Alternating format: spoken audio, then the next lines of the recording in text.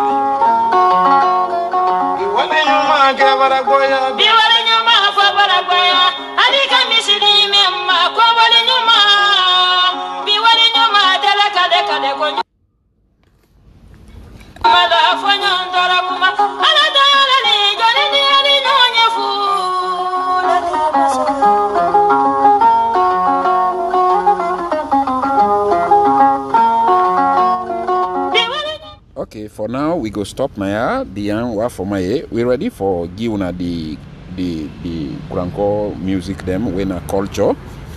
After that, I think say we get for begin the enter other languages then we actually know they read the Kranko language.